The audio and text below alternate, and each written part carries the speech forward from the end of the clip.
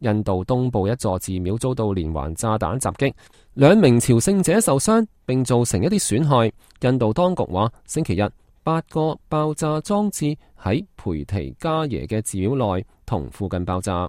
佢哋話一名藏人同一名緬甸人喺爆炸中受傷，爆炸炸毀咗寺廟一道門，但對整個建築群未有造成嚴重嘅破壞。該寺廟被聯合國教科文組織列為世界文化遺產，好受到朝聖者同埋旅客嘅歡迎。另外有2枚未有爆炸嘅炸彈被發現之後被拆除。